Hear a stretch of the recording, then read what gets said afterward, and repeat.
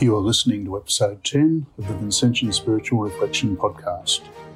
This week you are guided through the Sunday readings reflecting on the 13th Sunday in Ordinary Time.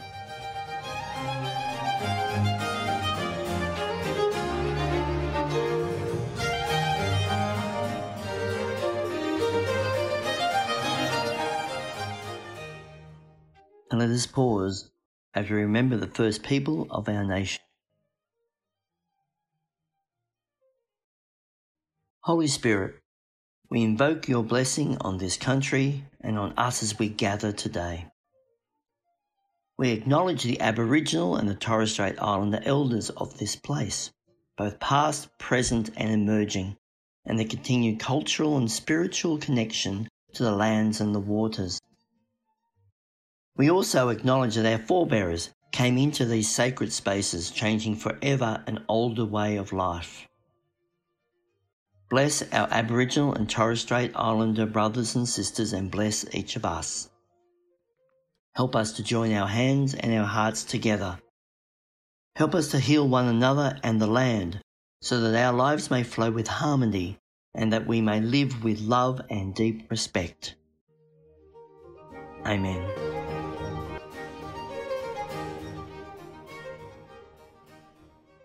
The 13th Sunday in Ordinary Time. The first reading is a reading from the second book of Kings, 2 Kings 4, 8-11, 14-16. The second reading is a reading from the letter of St. Paul to the Romans, Romans 6, 3-4, 8-11. And the Gospel which will be read is from Matthew. Reading from the Holy Gospel according to Matthew. Jesus called the 12 to him and sent them out with the following instructions. Whoever loves father or mother more than me is not worthy of me, and whoever loves son or daughter more than me is not worthy of me. And whoever does not take up the cross and follow is not worthy of me. Those who find their life will lose it, and those who lose their life for my sake will find it. Whoever welcomes you welcomes me, and whoever welcomes me welcomes the one who sent me. Whoever welcomes a prophet in the name of a prophet will receive a prophet's reward, and whoever welcomes a righteous person in the name of a righteous person will receive the reward of the righteous. And whoever gives even a cup of cold water to one of these little ones in the name of a disciple, truly I tell you, none of these will lose their reward. The Gospel of the Lord. Praise to you, Lord Jesus.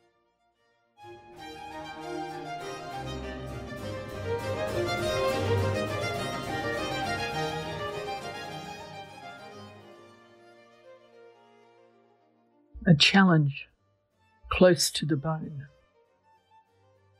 To be honest, I've never I've struggled with this scripture passage, and still I do.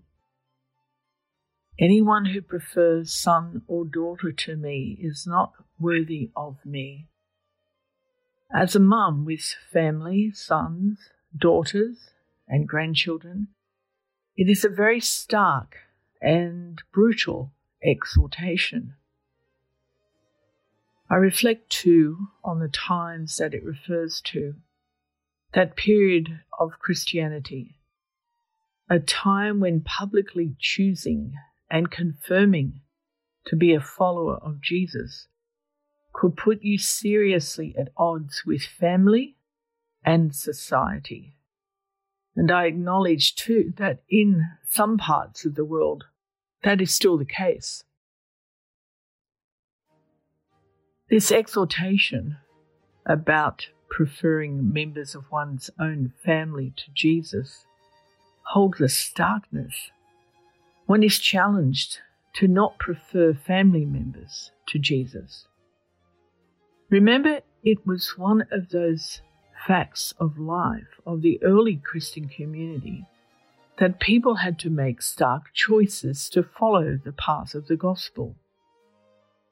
Loyalty towards family members, for example, might have persuaded Jewish believers to stay within the confines of their family's loyalty to the law, while Gentiles who embraced the gospel or exposing their families to the accusation that they were following a deadly superstition, as the Roman historian Tacitus puts it. This is closely related to the saying about bearing the cross and following in the footsteps of Jesus. Anyone who does not take up his cross and follow in my footsteps is not worthy of me. Anyone who finds his life will lose it. Today we commonly, in the comfort of Western society, use the expression taking up the cross to mean patiently enduring the sufferings of everyday life without remembering that Matthew's community would have understood it in a much more radical and threatening sense. The cross was a horrific punishment destined for slaves and revolutionaries. It was a painful, but above all shameful death. To take up the cross and follow Jesus was to be ready to face the same shameful death as he did. This week, the doctrine, folly, and image of the cross is a great clarifier and truth speaker for all of human history. We can rightly speak of being saved by it.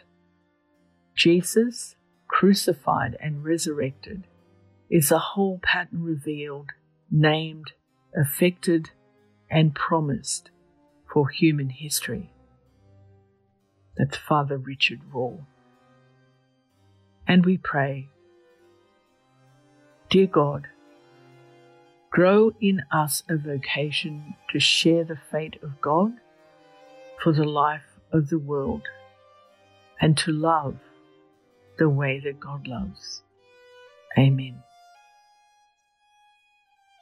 Our reflective question: how will you love more in your life?